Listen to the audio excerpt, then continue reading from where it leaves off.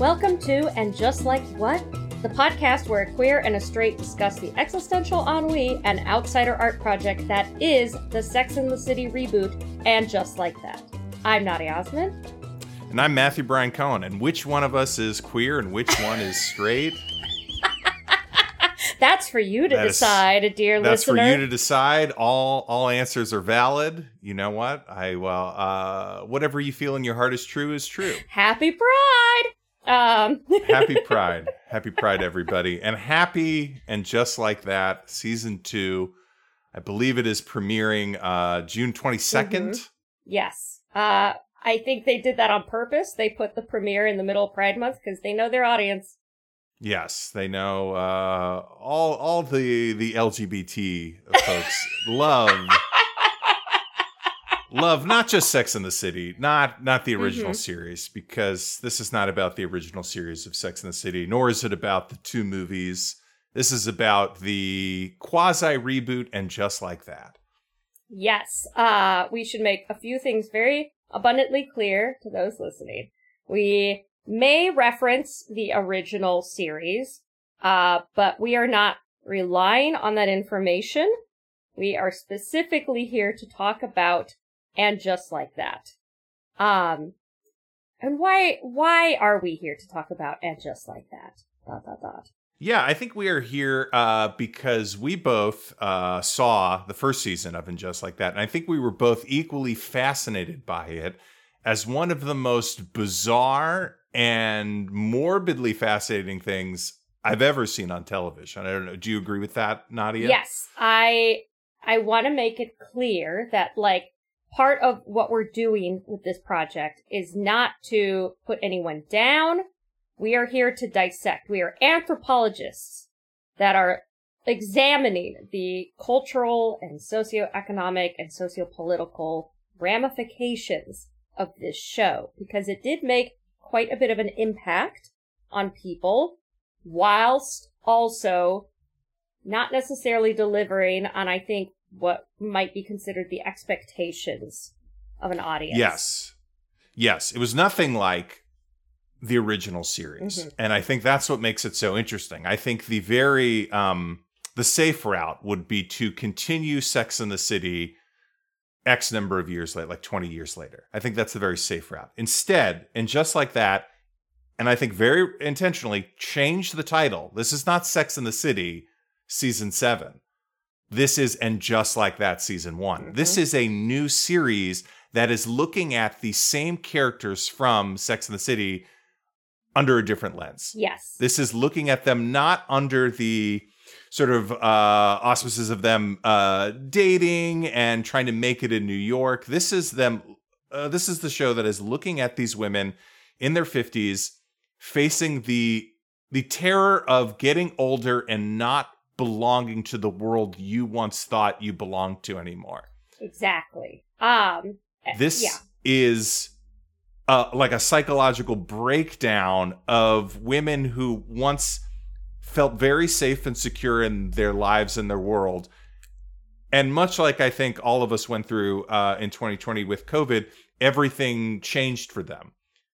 Yes. And COVID happened and Just Like That. I think that it is very fair to reference COVID because it was brought up in the series. At the very beginning, they referenced the COVID-19 pandemic, which is technically still ongoing, even though we have all gone back to less of a mask mandate, etc. at the point of this recording. So to reference it in the show is already interesting, in part because so many other media projects chose to not reference it. So there's lots of other media that you'll watch that decided, you know what, COVID doesn't exist in this world. It's sort of the similar to 9/11, where 9/11 just the friends of friends, I don't think ever mention it, even though they would have been undoubtedly impacted by those events. It just doesn't come up, because we're keeping a specific kind of tone and voice to the show. So And Just Like That to basically right away go, man, I'm so glad that shit is over, sets a specific kind of tone. Yes, we are not living in a fantasy world or an alternative universe that I think a lot of other shows and fictional properties chose to do, similar to 9/11.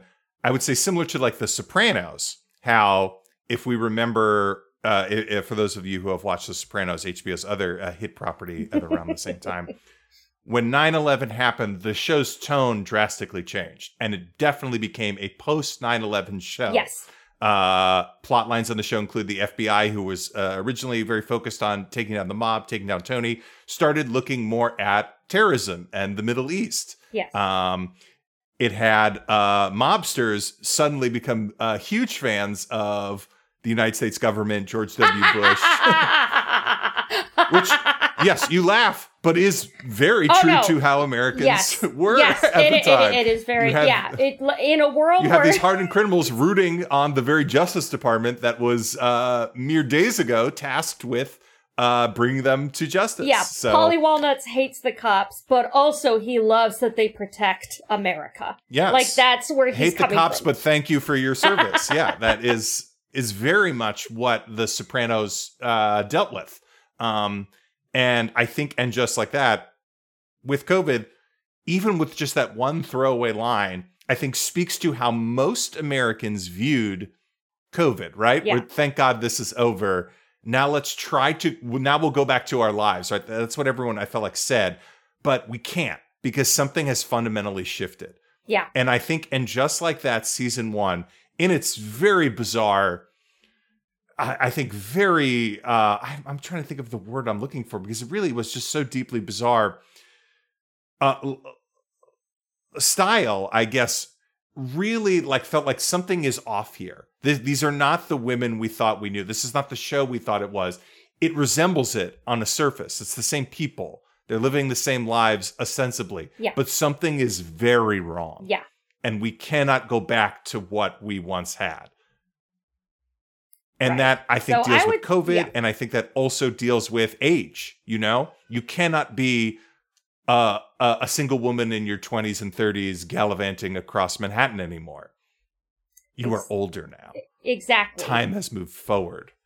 The march of time, and thus the march towards inevitable death, is coming towards them, and they are on that path, and they know it this time, as opposed to when you are in your 20s and 30s, and the world is your oyster, and there are so many alternate paths that one can take. At this point, I think part of what we're seeing with the start of the show, certainly, is all the ways in which their lives have not just changed, but all the ways in which their lives have been cemented in the past. Yes. Let's say roughly, 10 plus 15 years-ish that we last saw them from the original.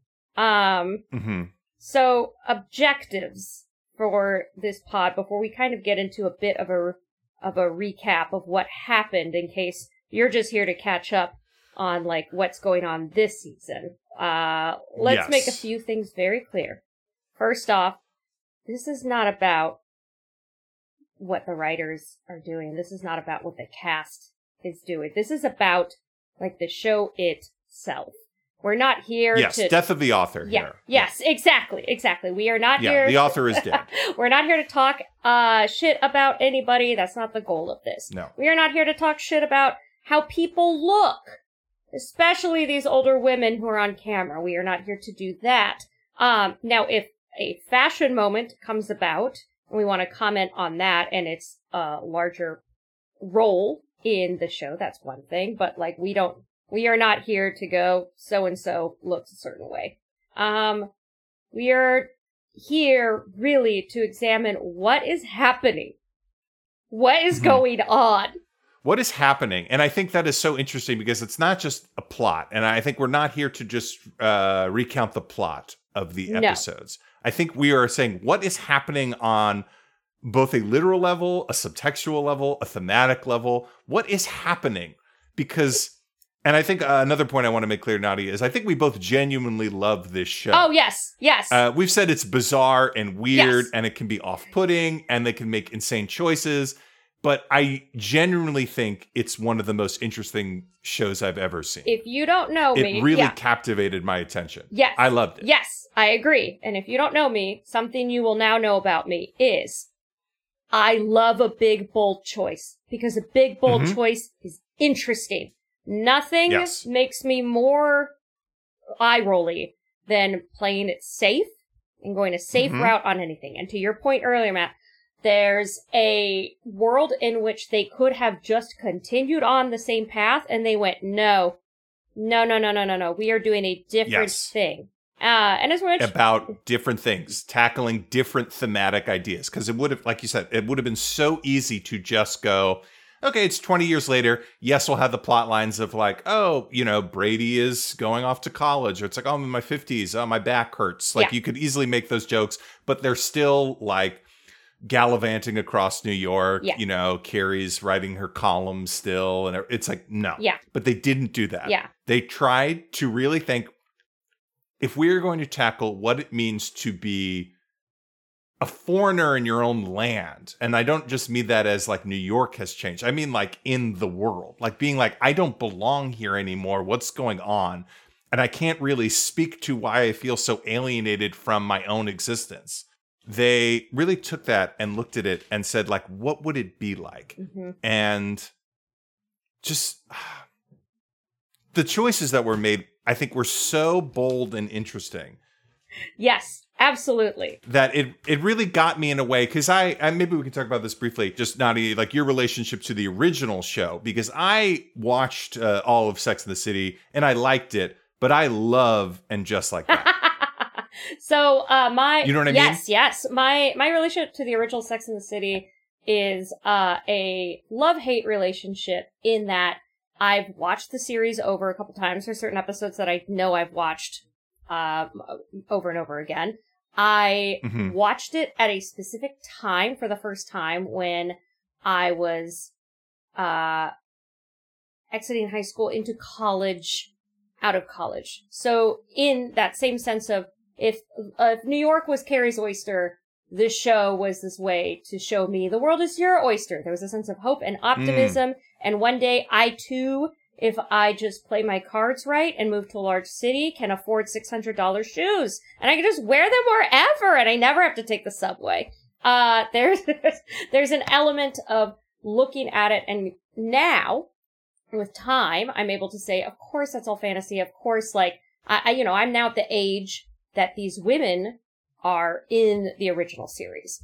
So I am now able to look at it and go, oh, I recognize some of this in a way that I couldn't have when I was much younger. I recognize what it's like to screw up relationships. I recognize what it's like to be in healthy relationships. I recognize what it's like when your friends have kids, when marriages happen, etc. All these dating and relationship topics that they cover that they don't necessarily, well, we'll see how they cover some of them in Just Like That. We'll get to that in a little bit. But as far as the original series goes, it has this little spot in my heart, and there are certain moments that I still think about, or still quote, or what have you. And also, I recognize, to put this bluntly, your faves are problematic, right?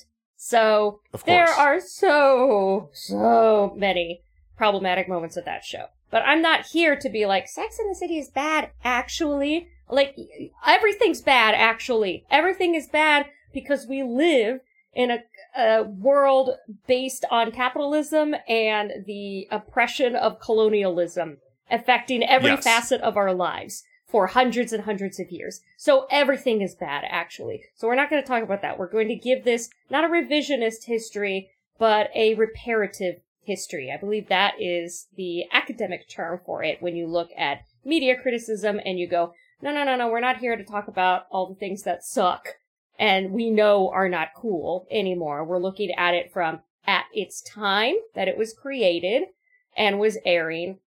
What did it do? Yes. And I think we could look to, like, I think it's a very rote analysis to be like, oh, Carrie's a problem with a bisexual man is, very outdated and awful. Yeah. Sure. But I think what's more interesting is to look at that and be like, her attitude towards bisexuality spoke to a feeling in the culture at the time that was created. Yes. Which is undoubtable. That was not only, you could say, like, a thing that is acceptable to put on television, but also a feeling that some Americans felt. Yes. And many still feel. And many still feel. Bi erasure is a real thing. And to look at the past and then go, Carrie's awful because she doesn't understand that. Or Samantha's awful because she used these, undoubtedly slurs. And she treats people a certain way. Because Charlotte has no concept of how anything works, frankly. Yes. She's just a pretty little princess on Park Avenue. And the fact that, like... That's why we love her. Yeah, exactly. Like, it doesn't matter. We stand a Jewish queen. Converted Jewish queen. No difference. Once you've converted, there's no difference in Judaism. She until she has her mitzvah, which we'll get into later. We will get into, yes. And yeah, now she's officially part of the tribe. So, the larger point here is that the show, at once, when it aired, I feel, was both revolutionary and incredibly outdated. Like, at the same time. And which, is that not America in a nutshell?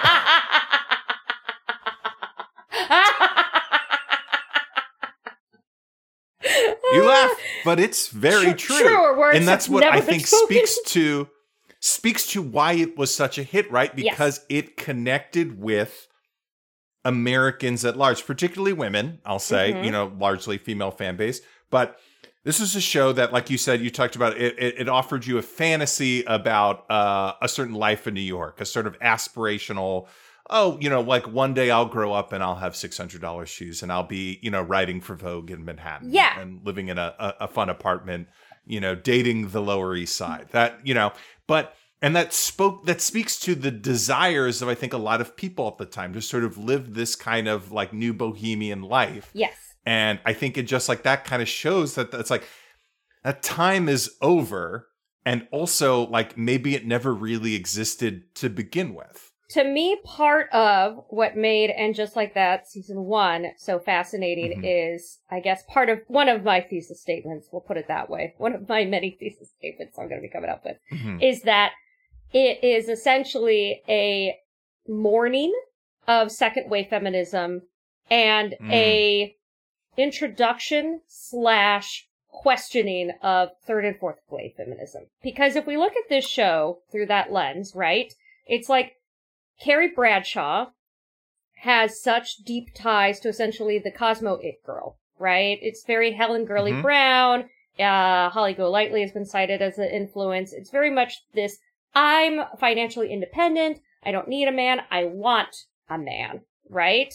So this post-feminism / late stage capitalism for her, that scent, starts to come into play in the 80s and then early 90s. The backlash becomes Carrie in the late 90s and her merry band of besties gallivanting around New York City going, I don't need to have a person in my life. I can fuck whoever I want. I can stay out whoever I want. I can drink. I can spend $600 on shoes. I can live my life in a way I want to. And then throughout the course of the series, going from this place of I need to be guarded and protected at all times to actually connection is the thing.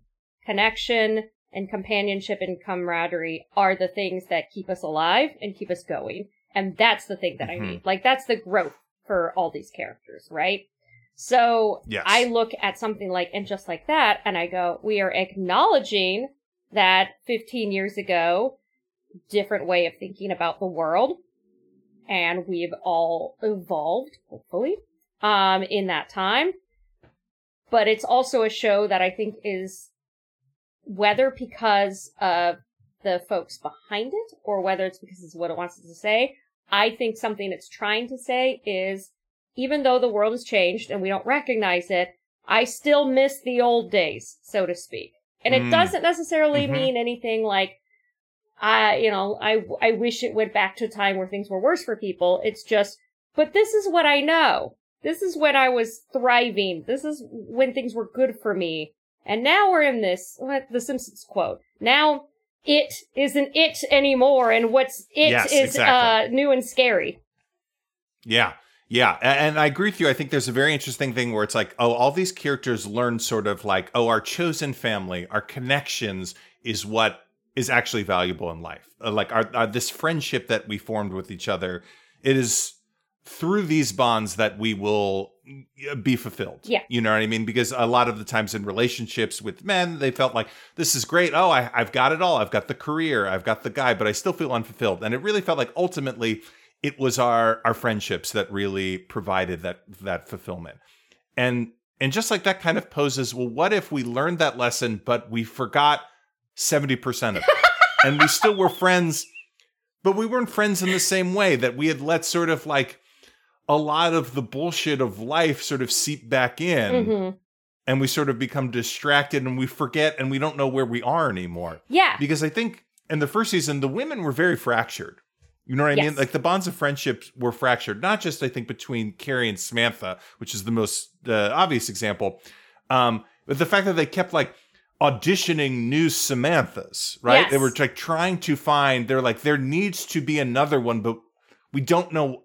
We know that there's an absence, but we don't know how to fill it. Yes. And it also felt like with Miranda and Charlotte, there was a lot of tension there. There was just a lot of like tension between all of them where they're like, we don't know how to relate to each other anymore because we are different people and we haven't nurtured these relationships. We sort of forgot that the point was we'll all get together, we'll all raise our cosmos and toast to Samantha turning 50, which was at the end of the second movie or the first I think movie? it was the end of the first movie. Okay, yeah. I love that. I was like, we're not going to talk about the original in the movies, and I keep talking about it. But we're not going to be talking about them like in our moving forward in episodes. We're doing like a groundwork. Important to establish a context. Yes. And just like that is speaking with. Yes. Right? Because this is a separate thing, but it is in conversation with the originals, I feel. Exactly. Yeah, there's something really interesting about what you're saying about how they may have forgotten how relationships work. Because if the idea is connection is king and we're going to cultivate companions, how are they letting capital and consumption kind of take that away from them then and now, right? So like back in the day, it was very much like, we're going to get together and then we're going to go to this cool bar and we're going to have these cool cocktails. We're going to look amazing, and then we're going to bitch about our lives, right? Mm-hmm. So the relatability of that is not all this stuff I said. It's the bitch about our lives part. It's when you get together with your friends and you talk about what's happening with you, and they give you advice, or they console you, or they listen to you. It's just companionship. It's just community, right? This was a mini community that they created. Chosen family, right? Yeah. And I think to build off of that, I think the core of the original series, what really made it work were all the scenes of them at a diner, at a bar together, whatever. Like you said, just sitting down and bitching about their lives. Yeah. The four of them sitting down, usually over a meal, talking. Yes. That's what the show was about. Yeah. And just like that, I think very consciously doesn't have that. I mean, it doesn't have that because Samantha is not present in the show. But even when they're like sort of auditioning new Samanthas, very few scenes with all four of them together or, you know, any four women together. Yeah, and it's never quite explained in And Just Like That to be in the way that it is, I think, for most people. If there's the relatability of in your 20s and even in your 30s, you're getting together with your friends, and your other chosen family members, and you're enjoying each other's company. And just like that, it's not as if it's, oh, Charlotte has to leave lunch or only has an hour and a half because she's got to go pick up her kids and then take them to something. You know, there's not like the relatability of that. There's not Miranda going, okay, I got to help Brady with his college application, so I got to run. I can only hang out for an hour between 5 and 6. Like, that's not really addressed or happening. So it's not as if they're not spending time with each other. It's implied, kind of, but it's not outright stated. So it just makes it kind of seem as if their friendships have faltered, which then brings me back to like, well, the entire point of the show is companionship, and then you don't have the companions. What are we doing? What is happening? Yes. Yeah, and I think this is very deliberately. This is about the loss of that. Yeah. This is and like the unspeakable loss of losing what matters. Yes. You know what I mean? But not understanding what happened. Like the sort of idea of like you woke up one morning, it's 15 years later, and things are worse and you can't really speak to it. But if you really think about it, it's like, oh my God, I've lost connection with the people who get me, with my soulmates. I let the idea of like either a marriage or, a family or a career sort of blind me to the fact that what I need most is to form relationships with people who love me for who I am, who I can tell anything to, and vice versa, and we can be happy. And it's losing that, letting that go by the wayside, and then not knowing how to sort of fix those bonds. I think that's like what is going on in And Just Like That season 1. Yeah, and we see all our characters sort of make increasingly poor decisions, thinking they are going to get back to what they once had, but straying further and further from the path. I agree with you, because when you look at the beginning of the show, the first line, I think, of episode 1 of the pilot is, "Welcome to the age of uninnocence." And Carrie says something to the effect of like, self-protection and closing the deal are paramount. Like, we don't have breakfast at Tiffany's, we have affairs and then we kick people out because we're too late for breakfast. Like, the idea setting up that like New Yorkers, time is money. We don't have time to like sit around looking for love. We gotta go. We gotta do things. Which really plays into sort of, again, the economic liberalism of the time, the hyper individualism of the time. But how do you have hyper-individualism in an age of community, right? They had community. They had each other. And then did they spend the last 15 years just amassing wealth and continuing to consume without tending to the gardens that are these beautiful friendships? And if so, yes, then if that is sort of the thesis of And Just Like That, that is a incredible examination that we need to have as a culture, because how many articles have you read or seen headlines for that are like, men have no friends anymore? Do you know what I mean? It's like, why is everyone alone? And there's lots and lots of reasons and lots of data, lots of studies that I haven't done the research on, so I'm not going to cite them here. But there's a lot of that out there. It's in the zeitgeist. So if that's the thing that they're trying to explore, I am really here for it. It is absolutely different than what I thought we might be getting, but that's okay, It's just that the way in which it was done, at least for the first season, left me with a lot of moments where I'd be sitting on the couch going, What? What? Did that? Okay.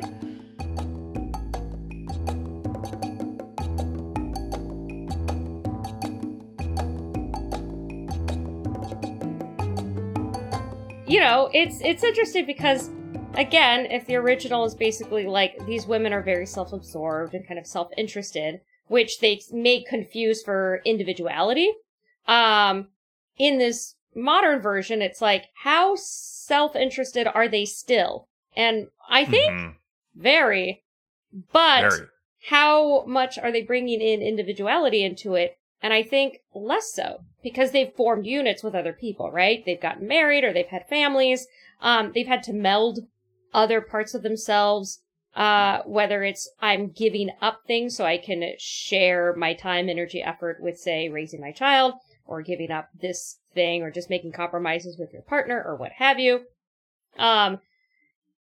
And I think in the original, the idea was like, well, we will consume. We will participate in capitalist consumption, instead of being accountable. And then as you get older, you go, well, I have all the things.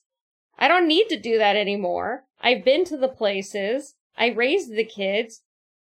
What is going on? What am I doing? Right? And so then it becomes this moment where somebody like Miranda, who you think, from the original was the more pragmatic and cynical of the group, throwing away her marriage for what she believes to be, the new person that's going to make her life better. I go, well, how much of that is you trying to get back to that consumption state? And how much of that is you really looking at, where you're at in your life and going, no, but I want the thing that interests me because I had to do so much giving up in order to make a life with another person.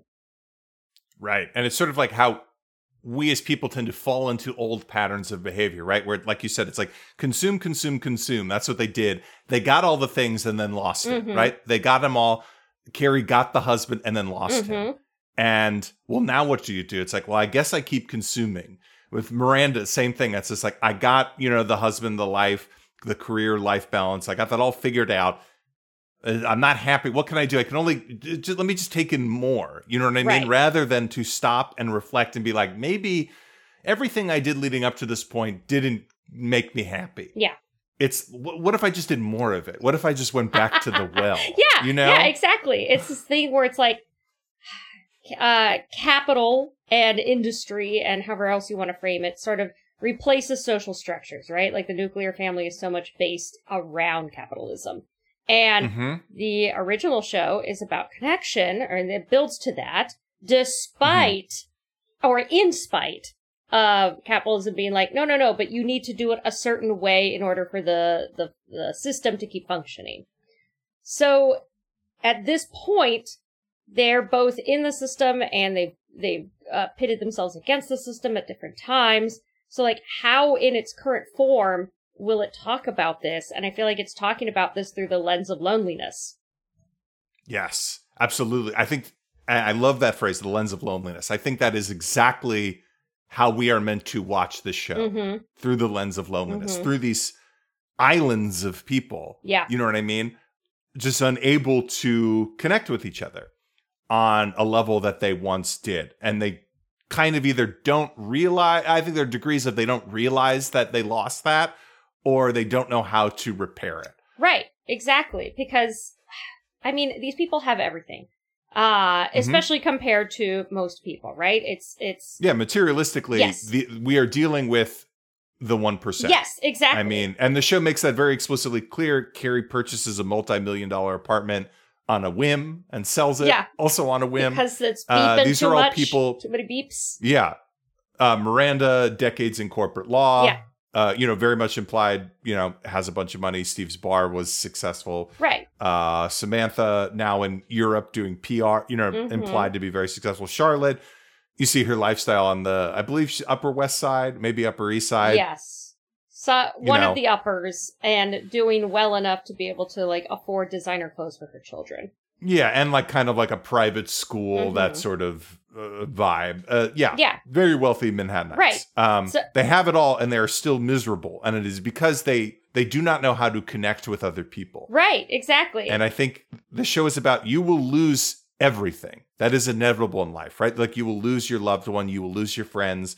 You lose your things. You will lose everything. You will lose your understanding of the world you live in. Things will move on. But if you know how to forge connections, you will get it back. Yes. You will find happiness. If you can connect with other human beings, it will be okay. If you can connect with your, I'll say daughter, even though Rock is non-binary. Well, there's the other daughter, Lily.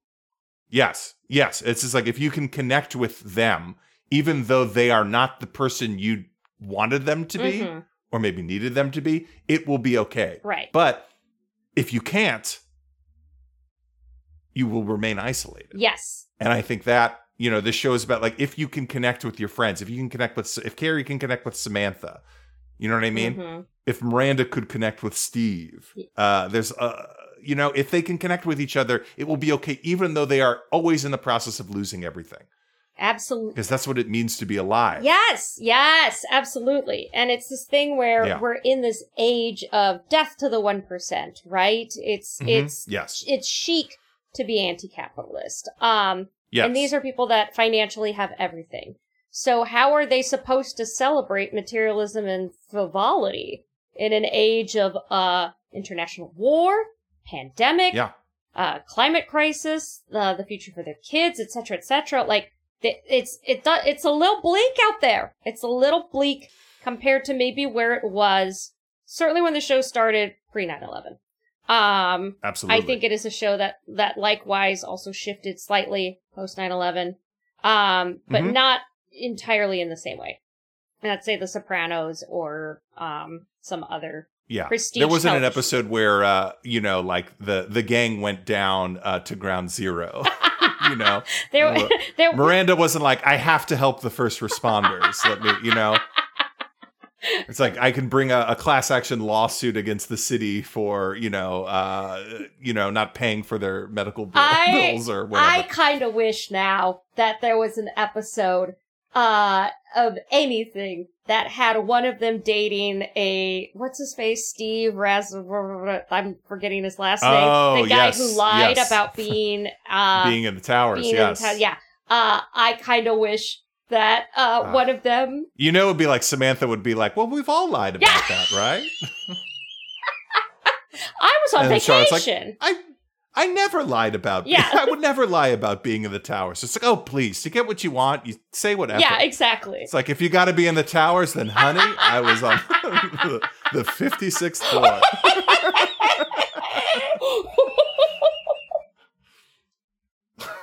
Well, he can crash his plane into me anytime.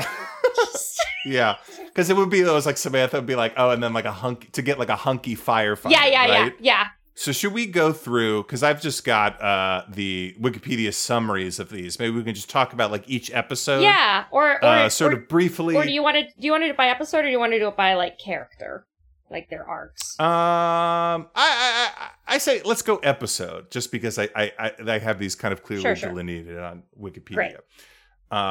So in the first episode, we have Kiri, right? She's on she's a podcast host now. Yes.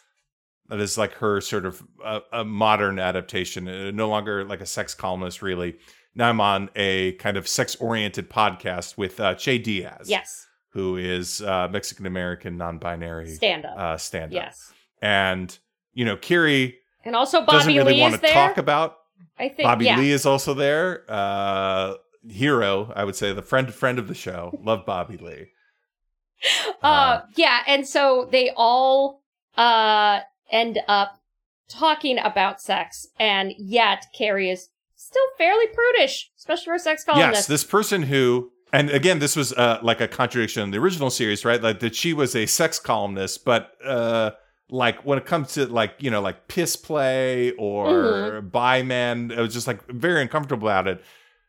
Now this stuff is more mainstream. Yeah. Now, there's like a podcast about this, and she can't reveal that side of herself, right? She can't even reveal, she feels uncomfortable talking about it. Right.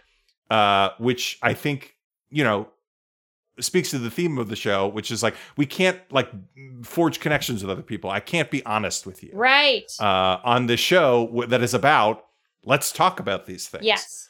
So that's where Carrie's at. So Miranda is now, she's studying for a Master of Human Rights degree. She kind of gave up corporate law. Yeah, especially post Black Lives Matter specifically. Yes, which is explicitly mentioned, and that is what she tells her professor, her professor Naya. Yes, Professor Naya Wallace. That is why that's why she gave up corporate law, because she felt like she had to make a difference. Right.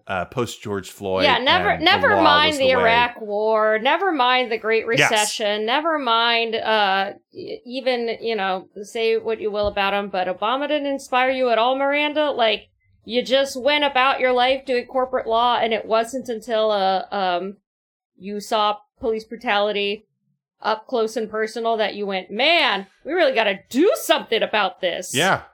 Which, though, a lot of American liberals, a lot of well-to-do liberals, that was the thing. I mean, obviously, like we know during the summer of 2020, we'll just call them the George Floyd protests, were the largest civil rights action, I think, in American history. You have millions of people marching, not just in America, but around the world. Yes. Really woke a lot of, I think, also the timing with COVID, like a lot of well-meaning liberals, well-off liberals, up to the idea that there's something very deeply wrong with policing in America, racial inequality, and just American life in general for those outside of that bubble. Yes, agreed. So, yeah, I think it is, like you said, very interesting that this was the thing, but, it speaks to the kind of person that she is. Yeah. And then, yes, her son Brady is now 17, and he is having sex with his girlfriend a lot. Yes, just all the time in their house, and Miranda's trying to be chill about it, and Steve is trying to be chill about it. And at this point, Miranda and Steve are still married. And also, they seem deeply annoyed in a way where I'm like, you're the parents. You don't have... Yes. You can lay down ground rules. Yes, but they feel like they can't. Yes, right? But it's like, one of those ground rules can be, listen, son, please don't fuck while I'm at home. Yeah, and I think that this is so interesting, right? Because it is a thing, right, where it's like, that it is... They want to be very open with sexuality, but they've forgotten that it is okay to discover and embrace your sexuality, but that doesn't mean you have to do it in front of your parents, right? That like that it is not being like I'm pro sex or I have an open mind if you're like fucking in front of your parents, right? Yeah. Like that you could just it's very reasonable. Be like, oh, they'll just spend time alone and we'll just assume, he'll do what he wants to do and we have to, you have a talk with your child about having safe sex and consent. All these things are great, but it doesn't mean I need to hear you do it. And to my knowledge, it's not like they have a consent convo here in this between. It's like, Brady, this is what you need to make sure. It's just Brady fucks a lot. Apparently Brady was born with a massive schlong that he's just ramming into his high school girlfriend over and over and over again at all hours of the day. And they're just like, well, what are you gonna do? And I'm like, maybe be a parent. I don't know. Yeah. I'm not a parent. I'm not a parent, so I can't necessarily speak to how to parent your child. But if it was my child at this point, I think I'd be going, hey, here's the ground rules, especially if you're living in my home. Yes, but they are unable to communicate, right? They are unable to have a appropriate relationship with their son. Right. Yeah, exactly. Yes. And then we get the start of, she has like an alcohol problem. Yes. Right? She's been drinking, which is sort of new. It's not as if Miranda never got drunk before or anything.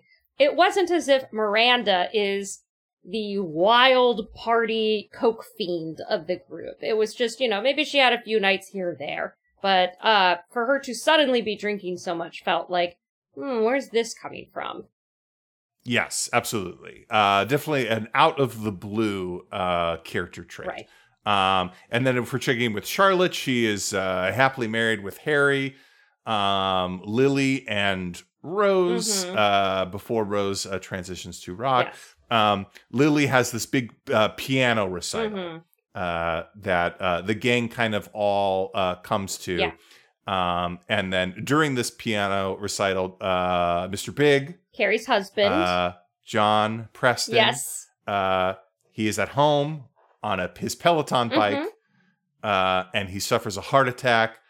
Carrie gets home, and he dies in her arms. Yes. And she opts not to call the medics who might have been able to save him based on the time frame that they're showing us. I'm sure it was past that point, but and I'm sure she was in shock, etc. But essentially, there is some drama. I understand the choice of you would like to have them have a final moment together, but I think realistically, it definitely does beg the question: Can you call someone? Yeah. Like what's going on here? Right. But I think maybe realistically, she probably should have found him just dead. Right. So and that's it. So episode 2 is John's funeral.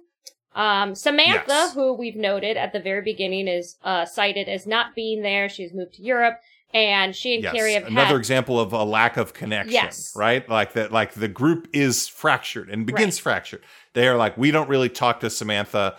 There was some blow up between her and Carrie, and she is gone. Yeah, it's an alluded blow up. We don't entirely know the details. We just know that she's not around. But she does send flowers. Yes. As a gesture, right? I think this speaks to it's like trying to build a bridge, but not really knowing how, right? I think like it would have been great if she had showed up for this funeral, right? I feel like if your long lost friend came to your husband's funeral, I think that would have been a moment of like, wow, thank you for being here. But she just sends flowers. Yeah. And then Carrie, texts her thank you and doesn't get an answer. Yeah. We are unable to form that connection again. Right. And so we see a couple of characters from the past, from the original show. But basically what really happens is that Che, the podcast partner to Carrie, comes and gives fuckboy Brady a bunch of weed, and they light up together, and then Miranda gets really pissed about it. Yes, which I think appropriately so. Yeah. It is, I think, again, it is like not a, and the show really, I think, kind of portrays like Che as only slightly in the wrong, but you really shouldn't give a stranger who looks young, you know what I mean? Like, it's not like Brady looked 25. Like, he looks like a teenager that you don't know. Like, maybe don't just give this guy a puff. And especially if you do that, and his mom is then mad, it's like, you can be like, I'm so sorry. Rather than I feel like being like, hey, calm down. Yeah. You know? Yeah, exactly. But I think maybe this is a good point to talk a little bit about Che, because I think Che is really meant to represent the prototypical millennial, right? Or sort of like the archetypical millennial, or like the millennial, just like what I think we are supposed to feel like. This is a millennial with a capital M. Yes. You know what I mean? This person is non-binary. They vape all the time. They host a podcast, you know? They're eating their avocado toast at $16 before. The baby boomer generation cannot understand this person, right? Yes. Like, who are you? I guess they're technically Gen X, but yes. Gen X, older Gen X getting into there where they're just like, they're not even older because I guess they're in their 50s. But point is, they're like, what? You work from home? What? Yeah, exactly. It's just like, I cannot understand your world, right? We're at the sort of the crossroads, and we are kind of coming into a different world, right? Where it's like, oh, millennials are in charge of things, or should be theoretically in our 30s and 40s. That's a different podcast, Matt. Yes. But, this generation, it's just like, I don't understand you at all. Right. And I don't and I think Che is meant to be both alluring and off-putting at the same time. Yeah. Where there's an appeal to, like, you are full of life and young and do things differently, but also it is scary. Yeah. You are young and full of life and doing things differently. Yes, I agree. A lot. Yeah, I agree. And I also think she's, kind of there to represent, like, a version of their younger selves if they were from that other generation. As in, I can imagine a world where there's an episode where Samantha and the gang attend a funeral, and Samantha lights up a joint and hands it to some teen, and then it's some other mother getting mad at them, and they're like, what? It's just a joint. Yes. Absolutely. And so now it's on the other side. It's, you've become your parents. Ooh, the scariest thing of all. Yes, absolutely. And then we have... Oh, no, sorry, go ahead. Oh, no. Charlotte feels responsible because she's like, I asked you to come to the recital, and if you had been there, maybe he wouldn't have died. And Harry's like, please stop making my husband's death about you. Then Miranda is in the subway for the first time ever. We see the subway. And I think we should... Yes, even just to set this up a little bit, her relationship to her professor, right, gets off on the wrong foot because she is sort of like very much like the prototypical like nice white liberal. She's trying very hard to appear woke and with it and respectful of African Americans, and puts her foot in her mouth, right? I believe the first episode there was like a thing where she was like, "Oh, your hair is great," like just like focusing on her hair too much. Yeah. Just in ways where it's like, oh, this is not really how we should relate to Black people. Yeah, as the children say, very cringe. Cringe behavior. Very cringe.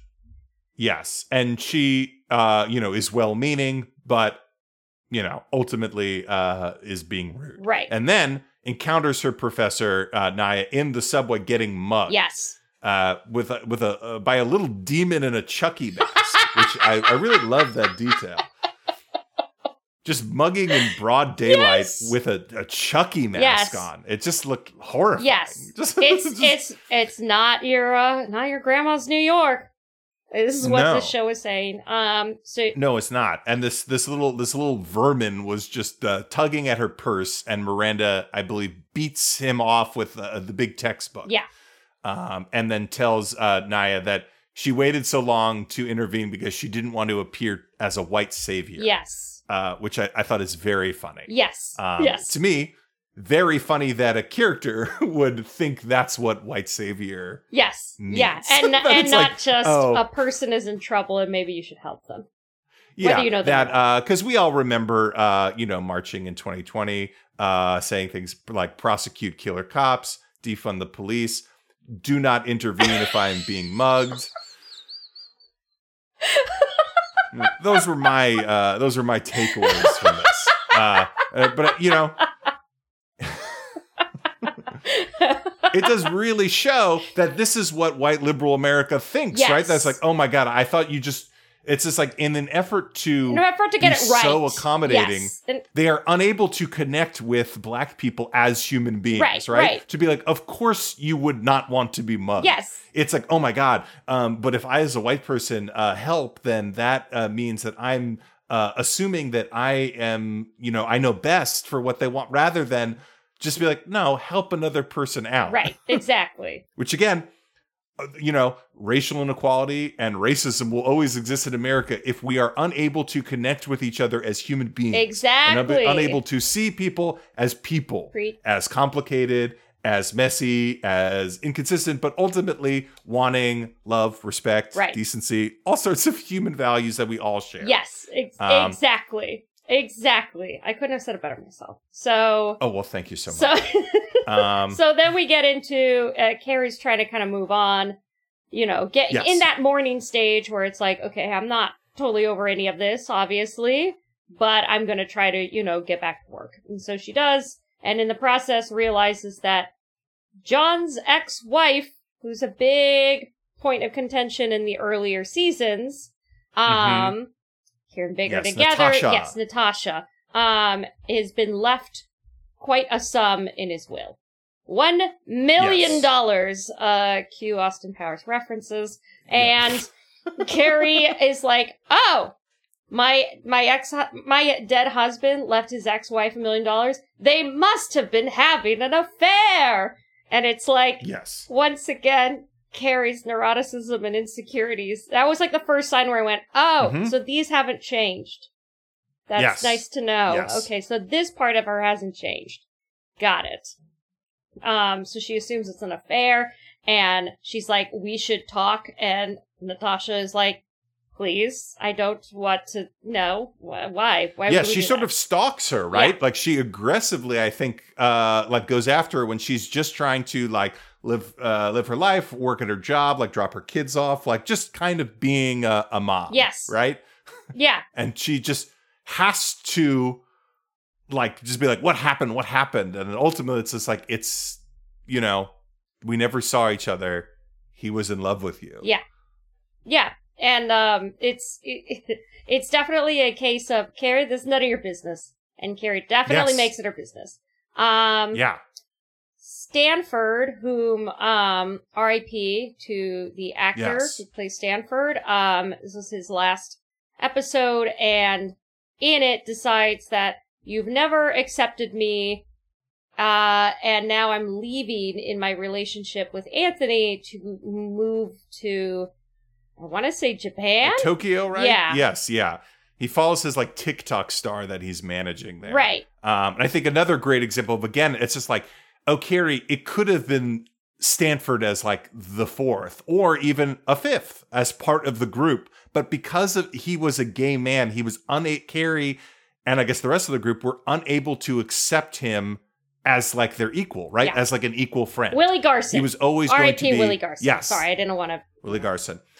Anyway, yes. No, very fair. They couldn't... Unable to see him as part of the group of the four girls, right? Because you're not a girl. Yeah. And even though it's just on an emotional level, I like the same things you like. We feel the same way about a lot of things. I am your friend, but I will never get in in that same way because of my gender. Yes. And speaking of gender, Rose, at this point in which she is named, goes to Anthony and is like, I don't totally feel like a girl. And Anthony, I think, is trying to, be a nice elderly gay and help her out through this process of figuring out your gender identity. But she doesn't go to her parents for this. She's going to, Uncle Anthony for this advice. which again shows this lack of connection between the kids and the parents. Although, to be fair, if I were a 12-year-old, I don't know that I would go to my parents. Yeah. So they'd have to be real chill, and mine were not. So I get it. And yeah, then Charlotte is like... And I think what's interesting, he is really unable to write like you would think, and I think one of the reasons they went to Anthony was like, oh, as a gay man, he will be more accepting. Not really, right? Yeah, because that's not how it works, because it's not a monolith. Yes, and kind of in a later scene, right, like equates being non-binary as like being a dog. Yes. Right? Acting like a dog. Yes. Which I think is so interesting, as I think, again, you could read that as like, oh, these creators are, you know, like transphobic or whatever. But I really think it's looking at, oh, even you think this person will be your friend and be able to understand you, they are still unable to understand, right? Because they are locked into their mentality of just, oh, it's LGB and not LGBT, right? Like they are, you know, a turf in a sense. Yes. And it's just this thing where, again, there's a generational disconnect and a connectional disconnect where it's like, oh, well, I know you as this thing and I don't want to or can't wrap my head around the idea that that might change. I'm having a lot of difficulty accepting that change. Just as Charlotte has a lot of difficulty accepting the idea that, like, Miranda might have a drinking problem, in which she finds a shit ton of airline mini liquor bottles in a backpack that Miranda has, because Miranda's a student now, so she's got to go to a backpack. And so that becomes like a hint as to like how much this woman is drinking, which listen, this is the personal part of the podcast now. My dead mother died of alcoholism. I can assure you that, like, finding that many little mini bottles, I'm like, Miranda would have just been chugging giant bottles of wine. Like, like, why so many minis? So she can pour them into her coffee in public? You think at a certain point, you would just be like, look, I'm gonna have the whole bottle. Yeah. You know, why am I fooling myself with these airplane bottles? Yeah, exactly. Still, and they're just clunking around, just my bag. Click. Yeah, and they're more expensive. When you get to a certain point, and with alcoholics, they're like, what's the cheapest way to get high? Cheap. There's a part of me that, if I were in the room or whatever, there is a part of me that would have wanted to pitch, well, what if Miranda and Steve become swingers? Or have a throuple?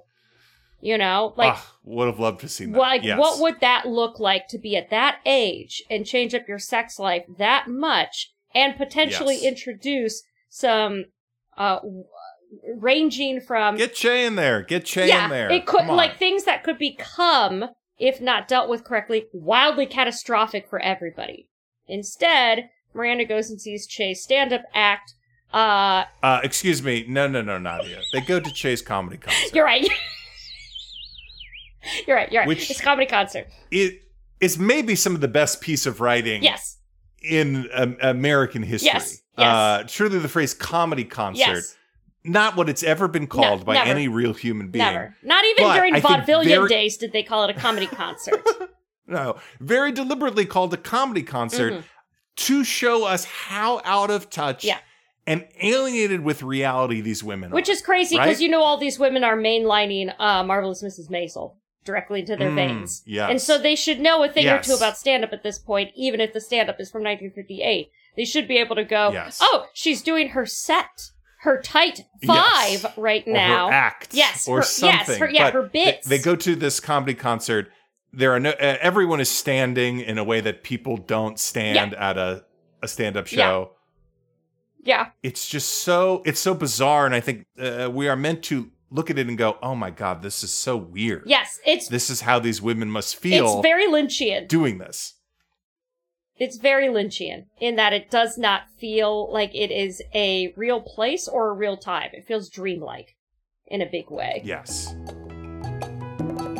Hey everyone, so this is the end of part 1. Stay tuned for the second part.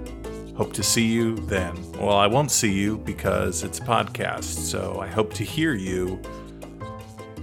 I won't hear you either. Okay.